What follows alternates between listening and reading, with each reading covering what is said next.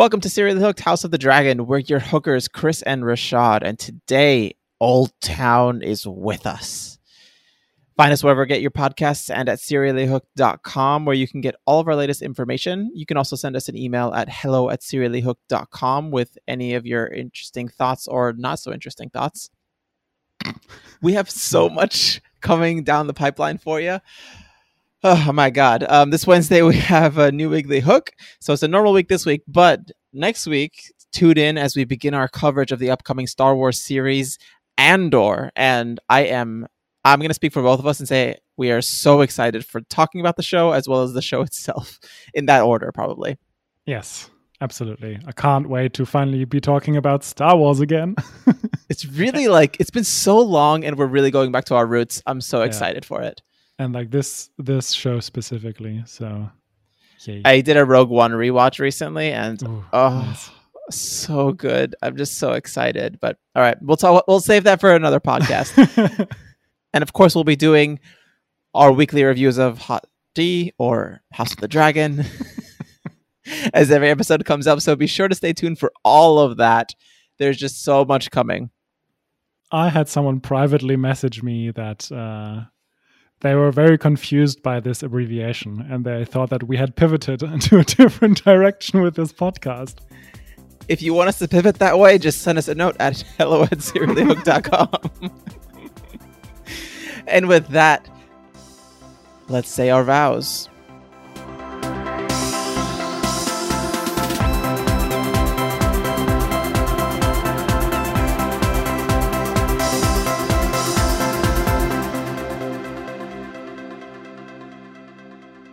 All right, so here we're talking about episode 5 of House of the Dragon season 1, titled "We Light the Way," the words of House Hightower. I did not know that. I didn't know the title or that was the motto of the house. Interesting. Yeah, it actually reframes the whole episode. This is why I wanted to say it up top. So what do you think of the first episode? Not the first episode, the 5th episode. This episode.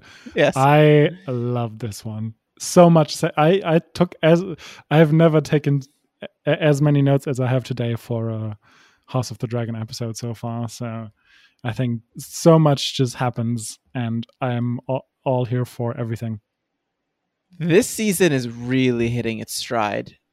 Every episode's getting better and better. And I'm kind of at a loss for words, especially for the wedding scene or the feast scene before it. I'm just like, I know we have to talk about scenes later on, but holy crap. And also everything leading up to it is just, I very similarly, when I write notes for this episode or any episode of House of the Dragon, I kind of write down the 4 scenes I want to talk about as they're happening on screen and just kind of like what my thoughts are. And I started writing and I just could not stop writing for an hour straight. It's so good. This scene, this scene. Luckily, there's one scene that's like 30 minutes, so that helps. Yes. That's very true. I don't know. I'm just going to say this for the first time up top. I'm so curious where this is going now. Like next week. I can't wait till next week. Right? Okay.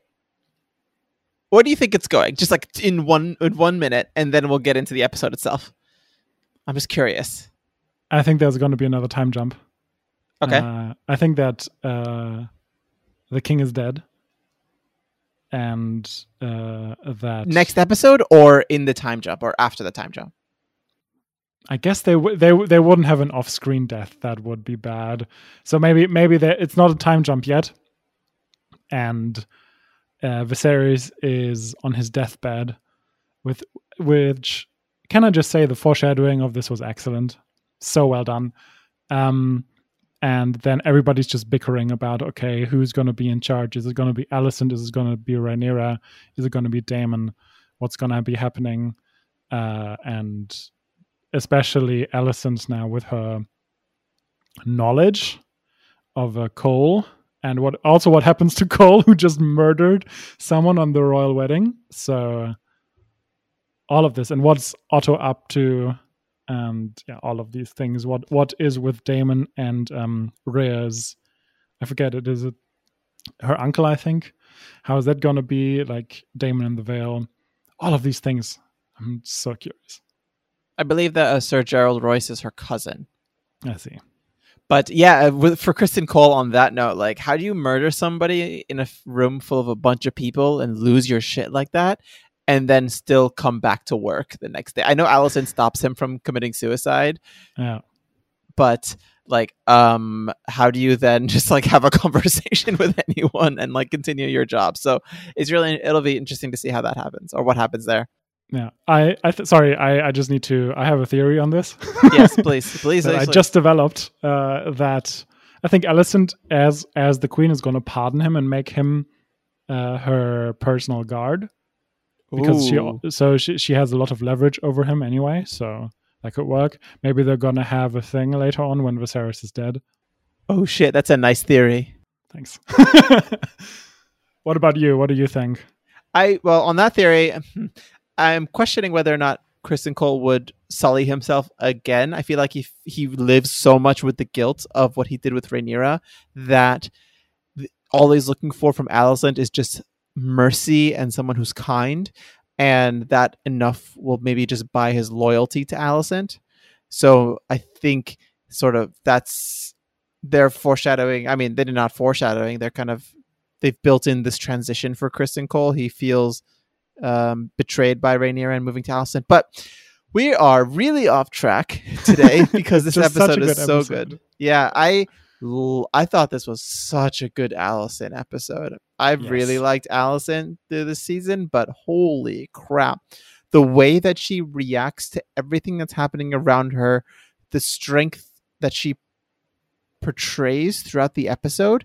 She has the initial conversation, goodbye to Otto, which we'll talk about later. But the way that she like portrays coldness and strength, and also her ability to maintain composure, is so incredible. And even when she realizes she's being lied to, when there's different levels of pulling back the curtain for Alicent to realize that she's been used by Rhaenyra or manipulated by Rhaenyra, it's just so good. The face acting, and she doesn't even say that much in this episode.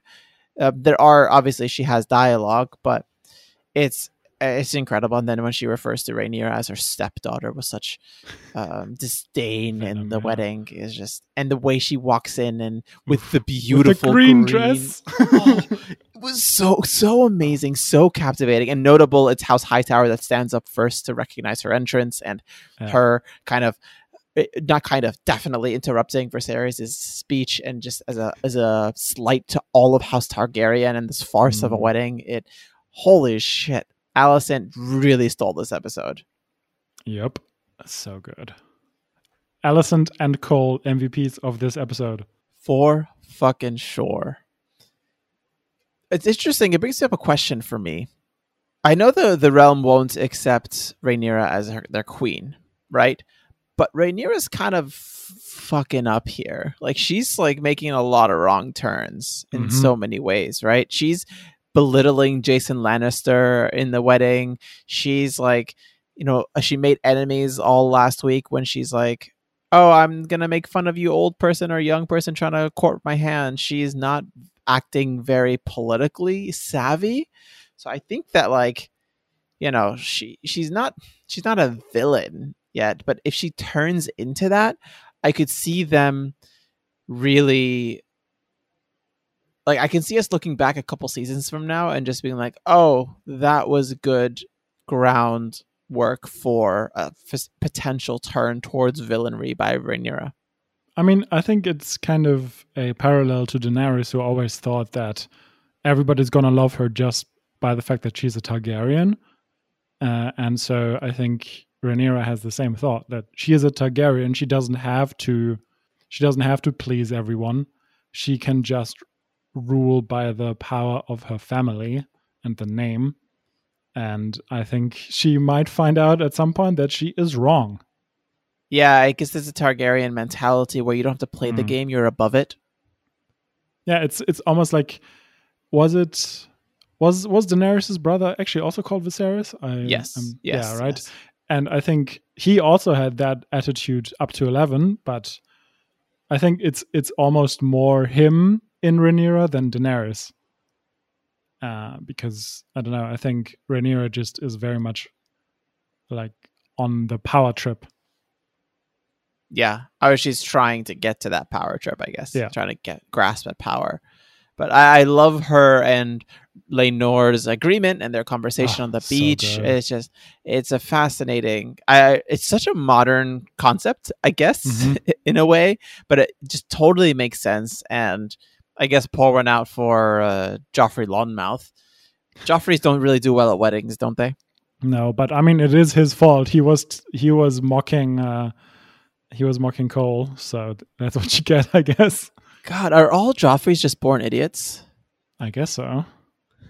Oh man, I apologize to anyone named Joffrey potentially listening to this. I don't.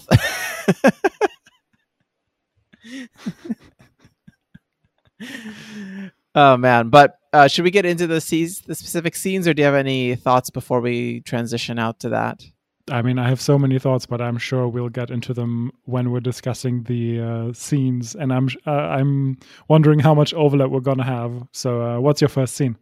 My first scene is the first scene, or one of the first scenes of the episode, when Otto is leaving King's Landing and talking to Alicent. Mm-hmm.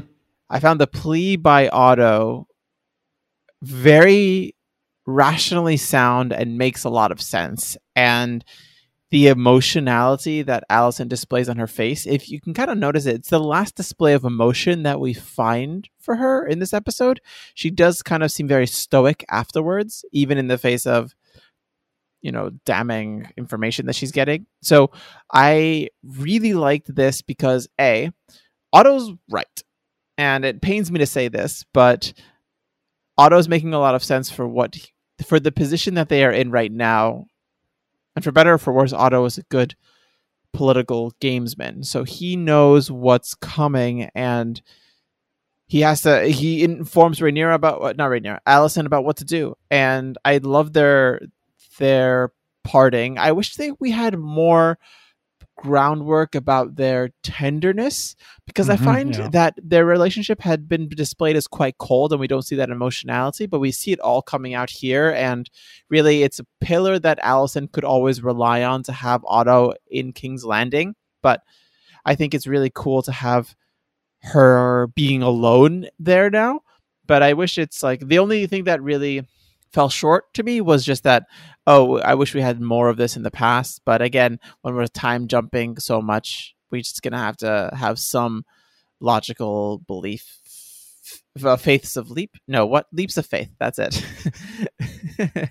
And in the end, it further hardens how important Rhaenyra's lie was to Alicent, or how damning Rhaenyra's lie was, because she sacrificed her father's career for Rhaenyra, and her loyalty to Rhaenyra led to her father losing his job and getting kicked out of the capital, and then her being alone. So the betrayal that Rhaenyra did to her is even more hurtsome. That's not a word. Hurtful. Thank you. God, English, man.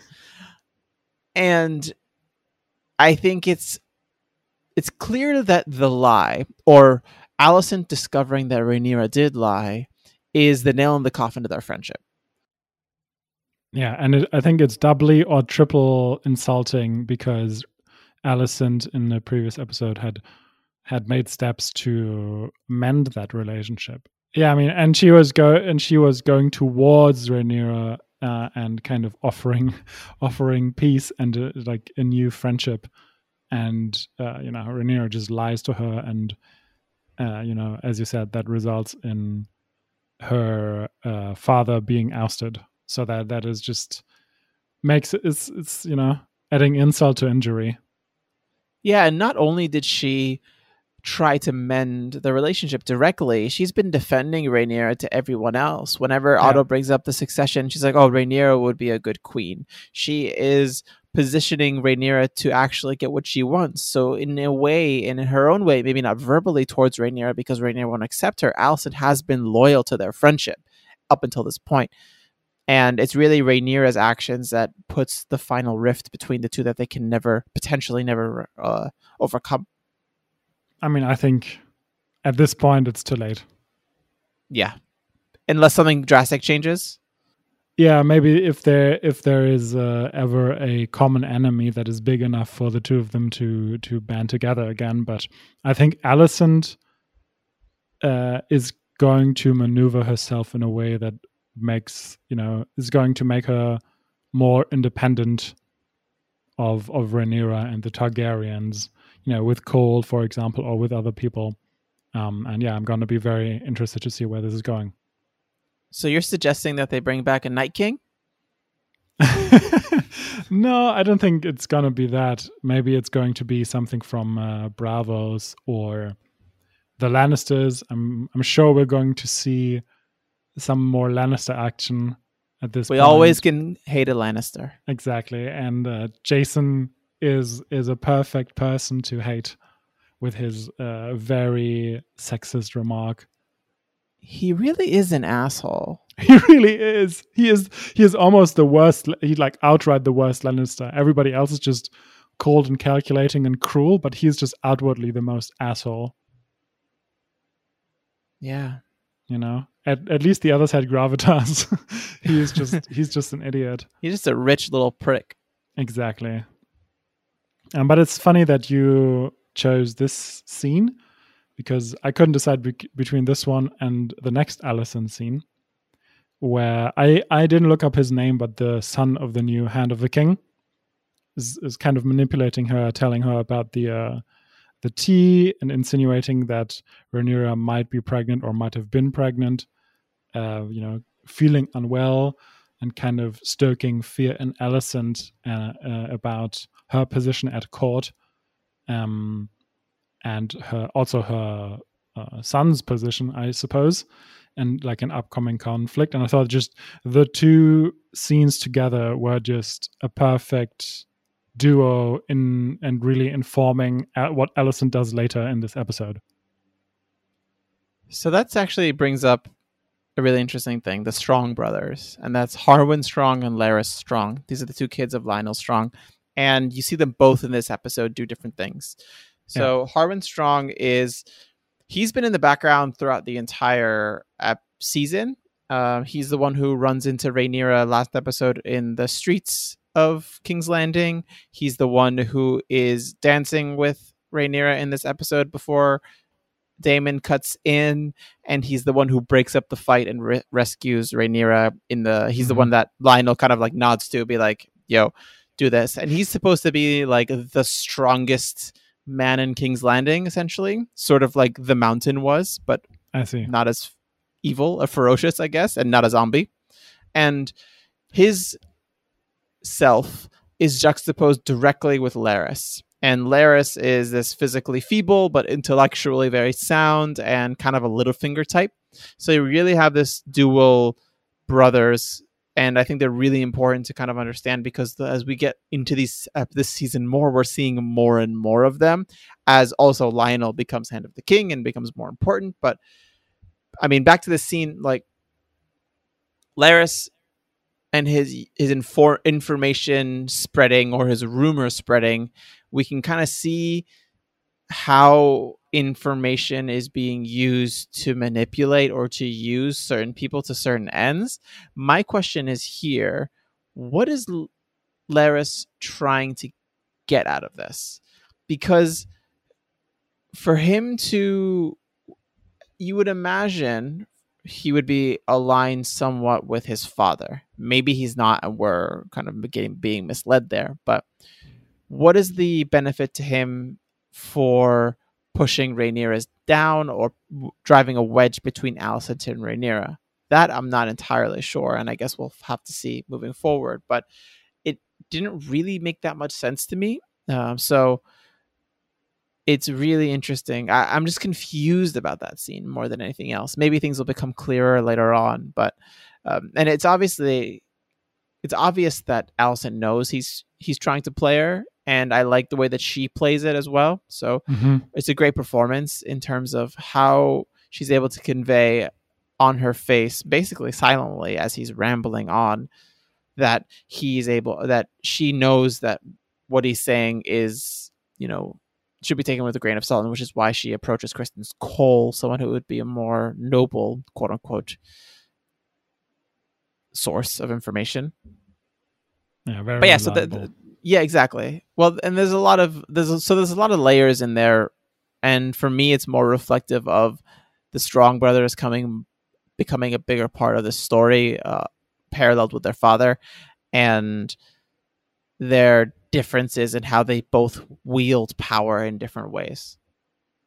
Yeah, I think his play here is either trying to pit the two of them against each other so that maybe his father can gain more influence as the two of them are fighting, or maybe it's, I don't know, almost misogyny, where like he is going to like specifically targeting the two women, not in terms of their like position but their gender, and pitting them against each other. I think he's definitely trying to stoke the conflict, so that's very interesting. And he's clearly outlined a favorable intentions towards Alicent, so maybe he does want Aegon on the throne for some reason. Doesn't believe Rhaenyra will be a good queen, but that's against the wills of his father potentially, or maybe his father is working things in the background similar to how Otto was. I doubt that, because Lionel Strong seems like the most straight shooter guy I've ever met. I love him so much. He's like, I want him to be, I don't know, my big brother. But I think that is I think that's why your comparison to Littlefinger is very apt. That I think maybe he tries to position himself as the new hand of the king of Aegon if he is now getting on Alicent's good side. So maybe he plays the long game, Maybe he does. He just sees everything. Mm-hmm. All right. What's your next scene? My next scene is Criston Cole and Rhaenyra talking on the boat. Mm-hmm. Wait, oh crap, I have the 6 scenes written down. Oops. Okay. Yeah, that's still my second conversation. That's my second scene. Okay. And Criston Cole really, really gave a bad pitch here, man. This is a bad look for Criston Cole. She obviously doesn't want you. Like, she's not going to go away with you, man. Like, I think this scene is actually just so critical because it is the beginning of Criston Cole turning against Rhaenyra. And up until this point, he would profess his love to her, basically, and he was extremely loyal to her. And if she plays this differently, or she played last episode differently, that wouldn't have changed. So this conversation really is the beginning of the end of their relationship, or whatever it was. I wouldn't really call it a full-on relationship for multiple reasons, but it's clear to him now that Rhaenyra doesn't want him for him. He wants, as he said, he wants me to be her. Wait, he wants him. What? She wants him to be her whore. Thank you. God, pronouns. Really struggling right now. But in the end, after that, you see the selfishness in Criston Cole's mindset, where he thinks only about himself, about how he soiled his white cloak and he cannot see it from her perspective. Even though her perspective isn't great, she clearly wants Daemon, but uses Criston Cole for his body. But he also is not blameless in this, and you can kind of see the beginnings of his selfishness and self-absorption that will kind of all explode with his anger.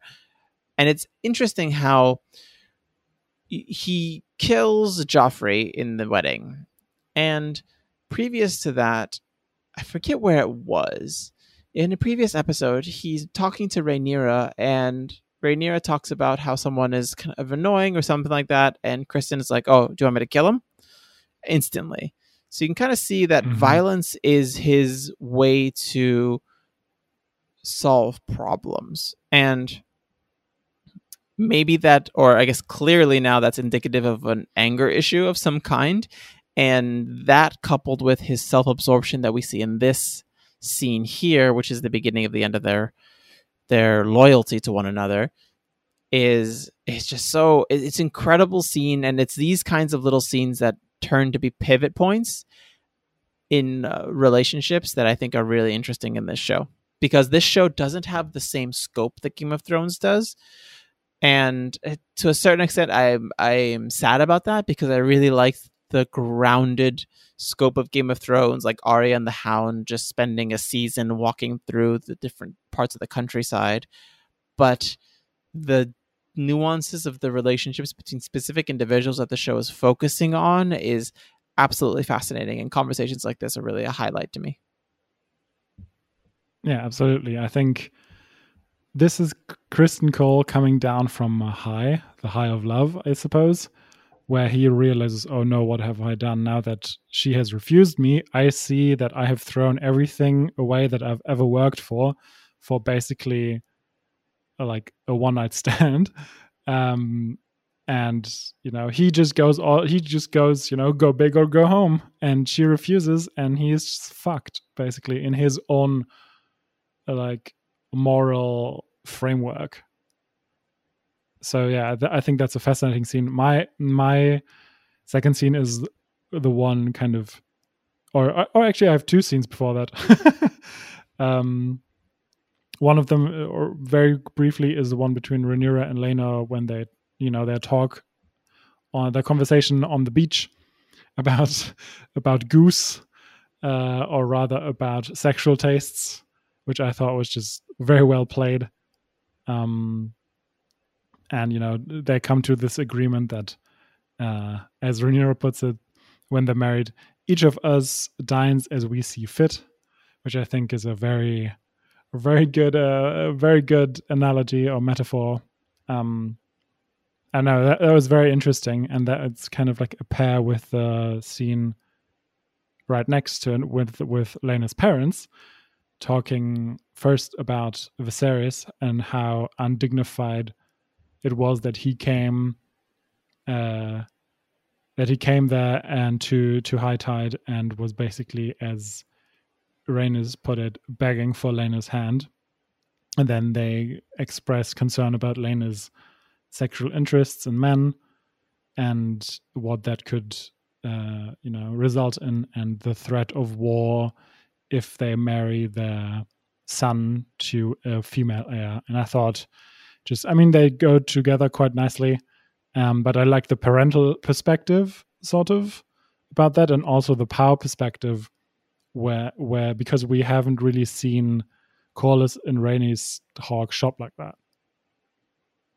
Yeah, they're a really cool pairing, and I particularly miss having Rhaenys and her wisdom on screen, so it was nice to see her again. It's been a minute. And I like how they, as you said, are concerned for their house, but also for their son.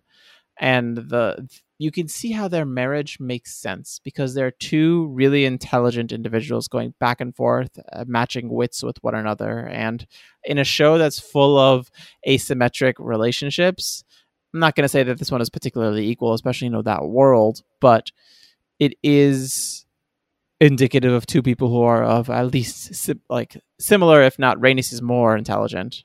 And I really like the two of them weighing the pros and cons here, and they are a relationship that kind of we want to spend more time with, and something that we should kind of look forward to seeing more of. I mean, I hope we will, and I think they will probably be more often at court now, so maybe they will be more the focus of attention. Yeah, does Corlys come back on the small council as Master of Ships again? I wonder. Yeah.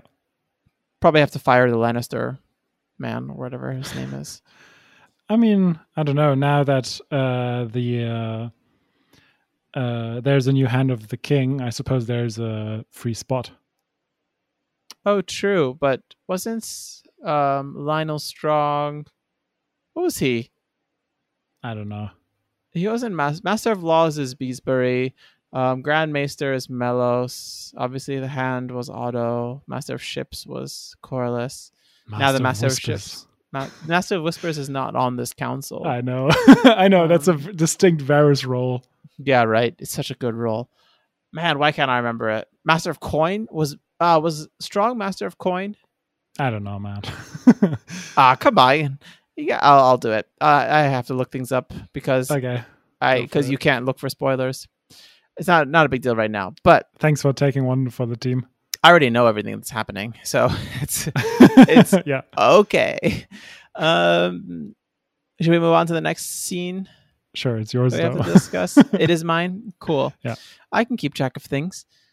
Which conversation do we want to talk about? Let's talk about Allison and Kristen Cole, I guess, because I think we'll have the same last scene to talk about, which is the 30-minute long scene to end the scene Yes. in the episode. Yeah, cool.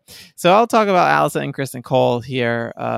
Allison, it's a really, really well written scene because Allison's talking about one thing, Kristen Cole's thinking about another, and he jumps the gun and confesses to something that she wasn't really aware of, and it is just such a great scene, and how it pulls back layers of information that way. It's indicative of Kristen Cole's honor, I guess, to a certain extent, if you want to call it that. His weakness, you can call that another way. There's two sides of the same coin, potentially.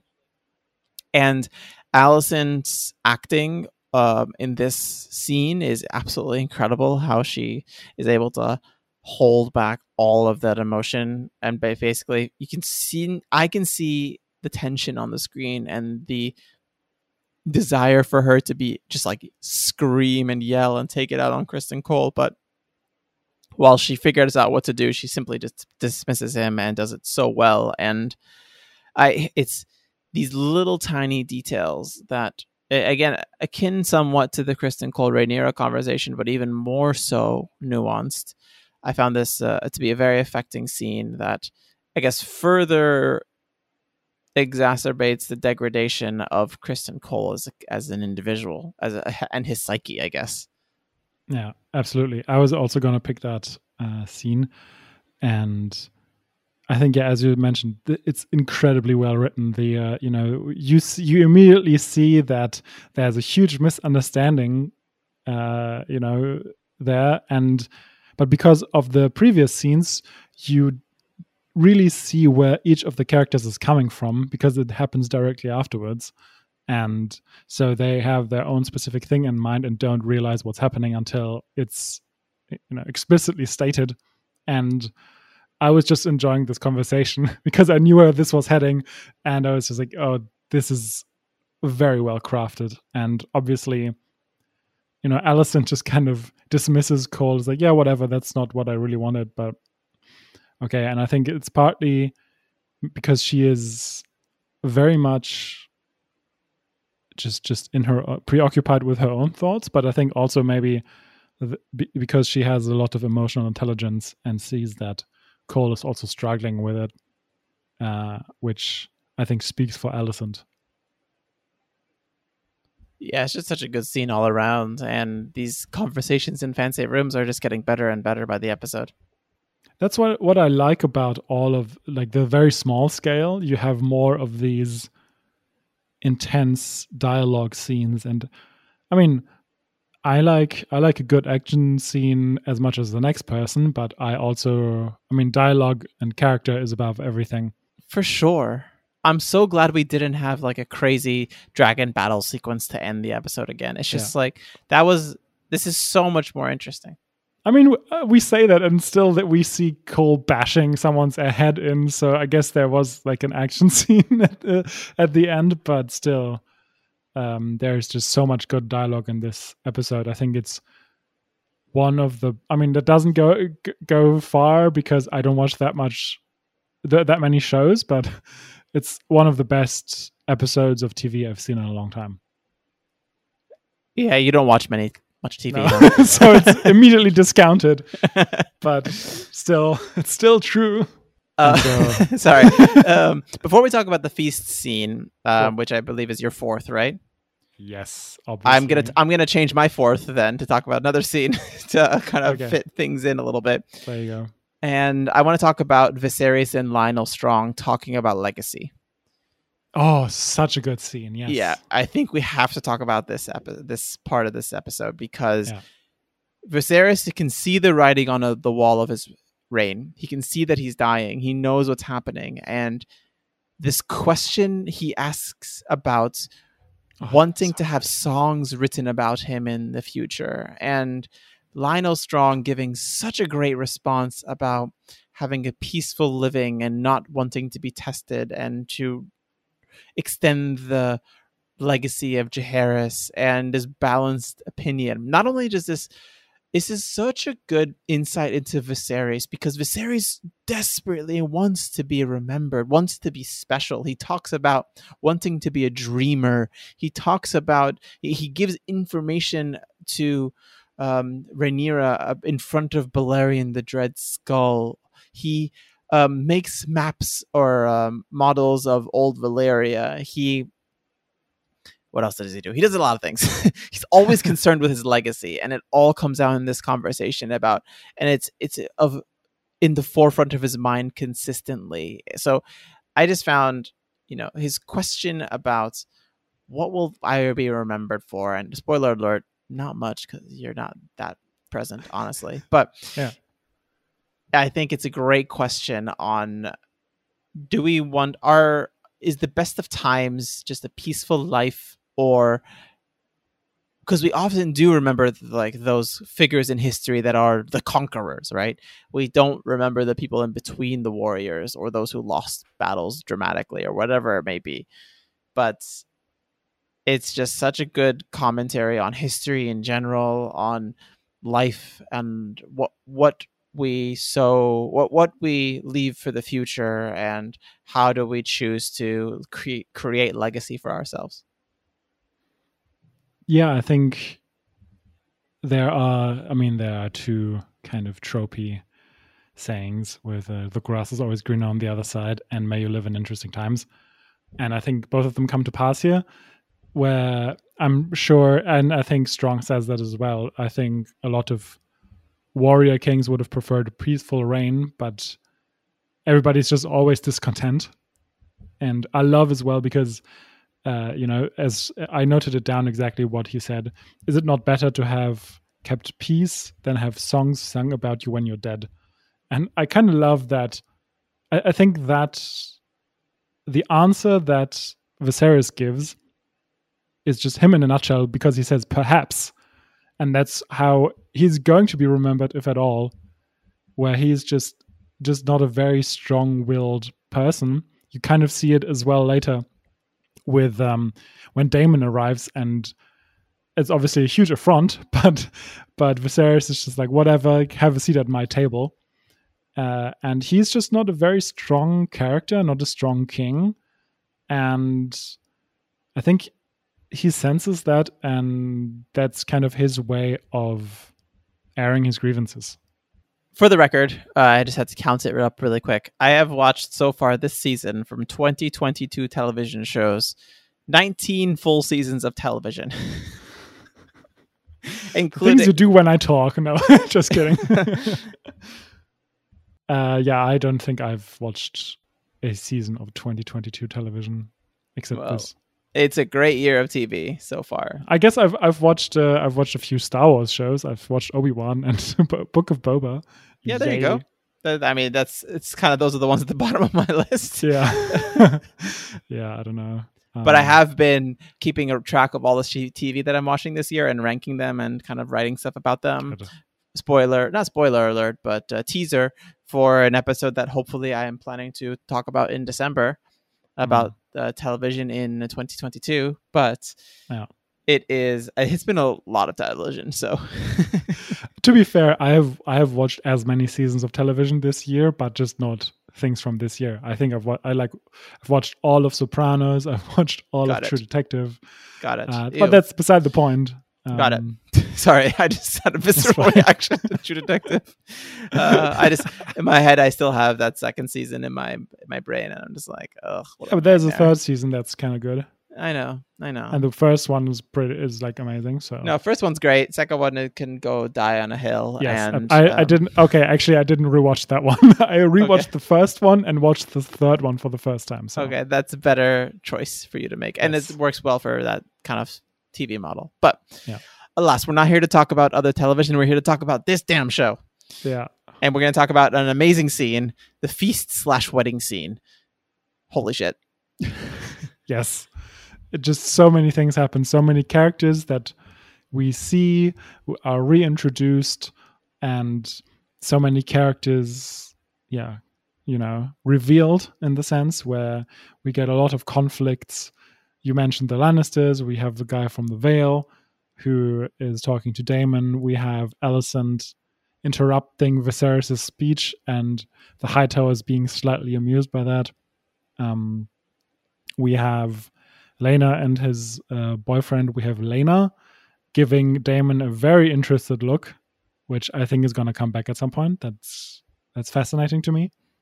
And all of the pomp and circumstance surrounding it.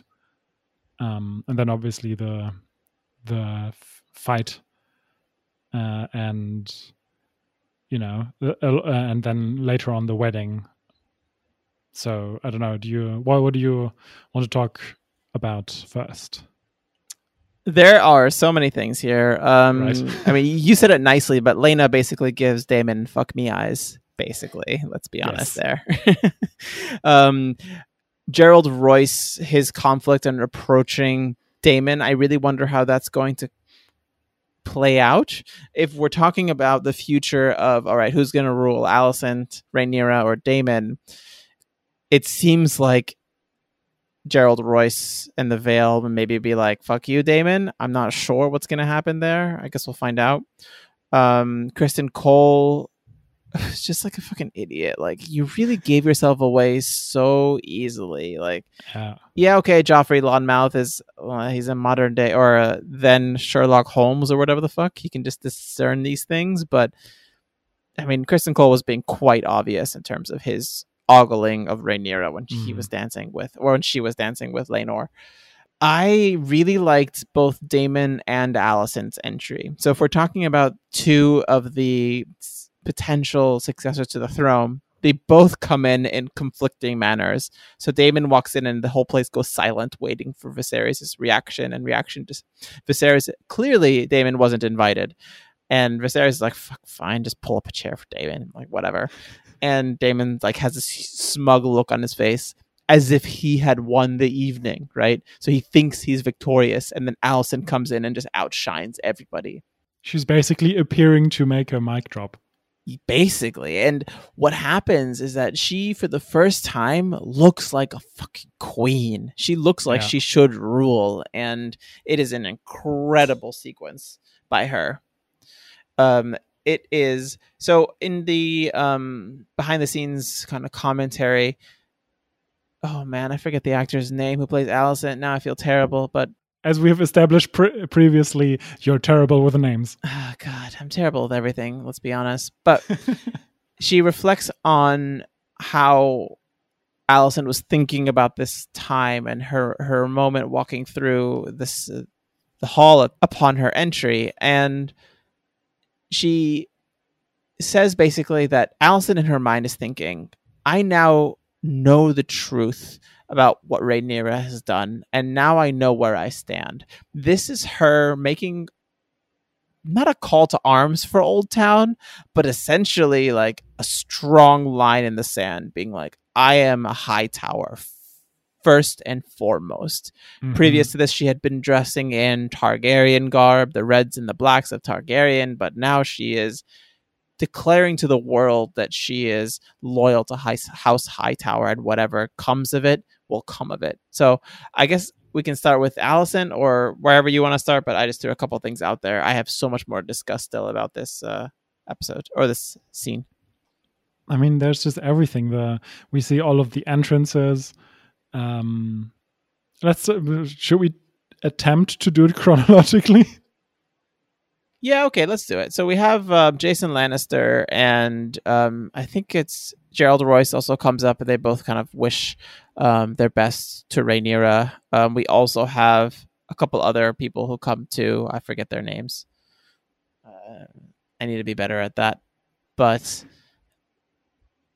yeah, did you make anything of the immediate entrances? I do find Rhaenyra's scoffing of some of them interesting. Jason Lannister is an asshole, obviously. Was she scoffing at anyone else? Largely him, I think. I was going to say. I mean, he just made some remarks that were very terrible. Yeah. So I get it. And, you know, you don't have to put up with that shit on your wedding day. I understand. So yeah, I don't know. He's just thinking he's all that, and then everybody's just like, yeah, whatever, fuck off, basically. Yeah, the interesting thing with that though is you kind of have to deal with pricks like that in a way, right? Yeah, So I think it's interesting. Neither Viserys nor Rhaenyra are great at politicking. Clearly, it's clearly Alicent is the best of them in yeah, terms of putting on a face because she's had to do it when she was a kid because her father hoarded her out to the king.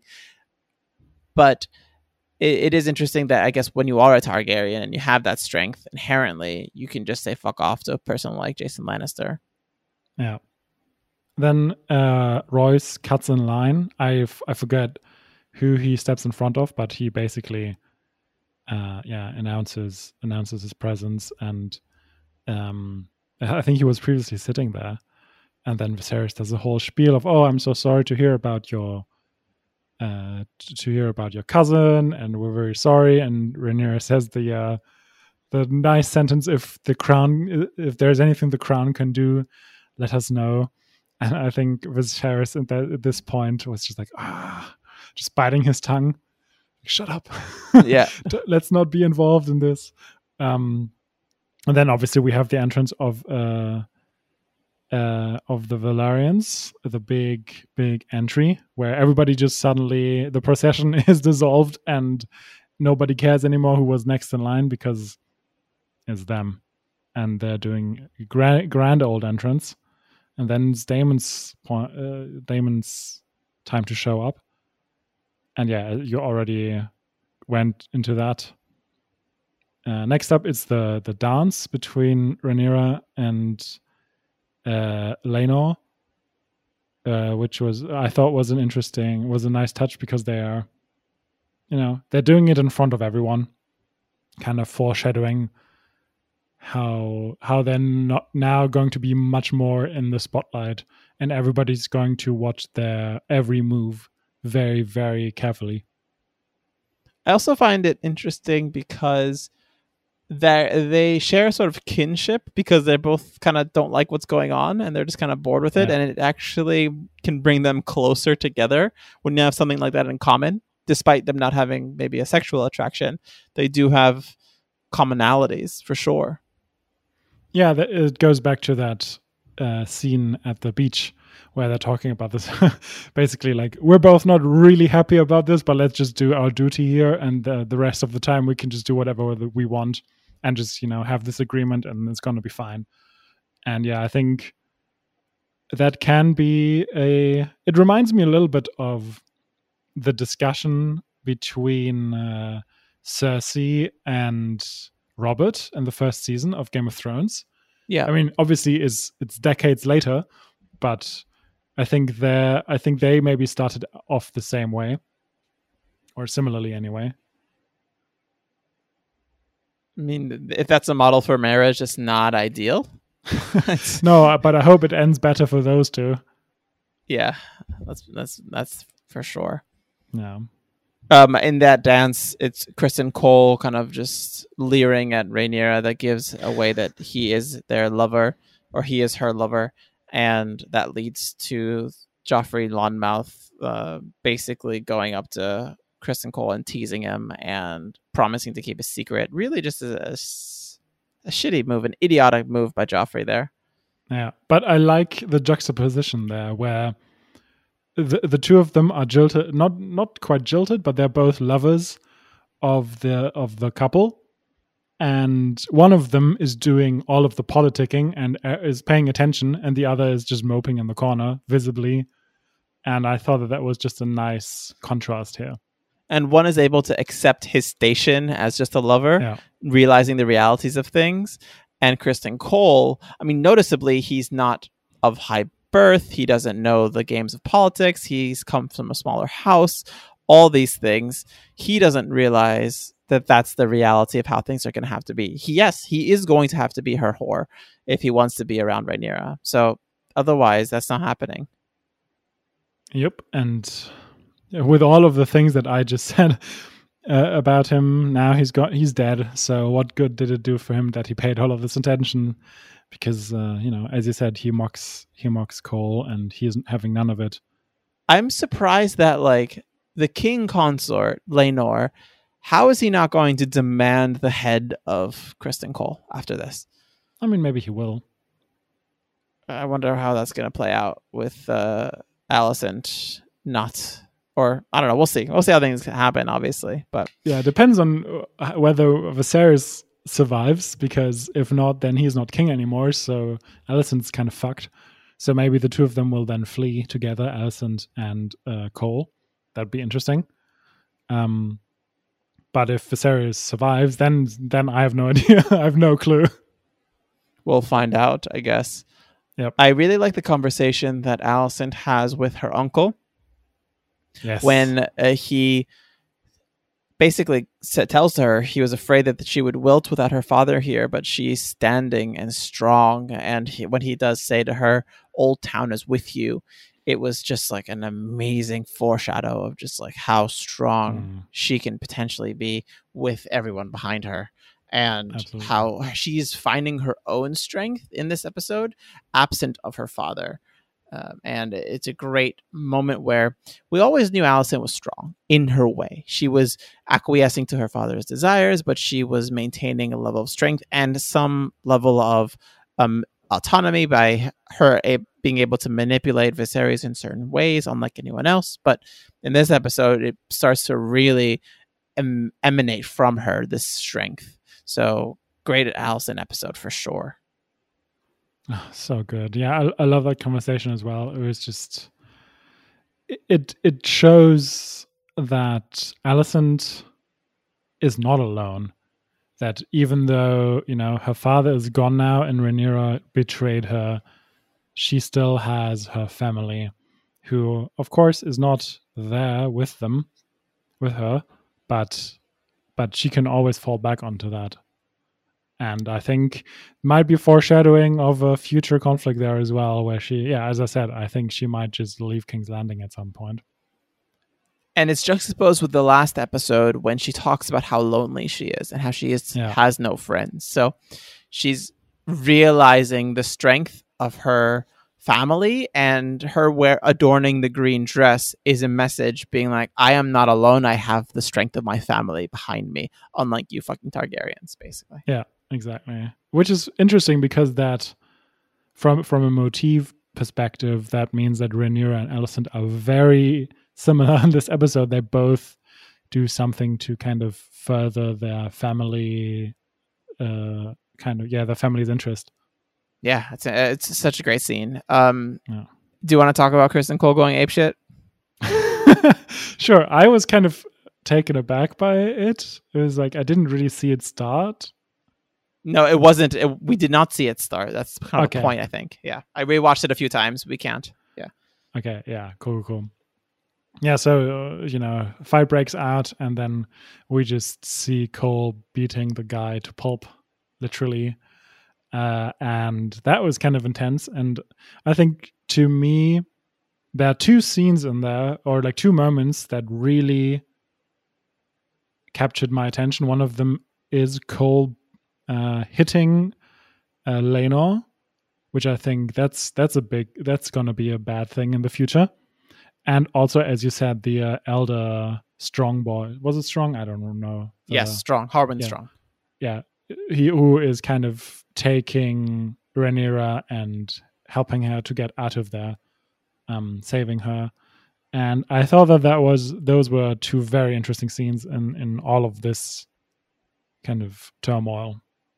Yeah, what do you make of the Harwin Strong rescuing Rhaenyra? I think that it's just going to be another.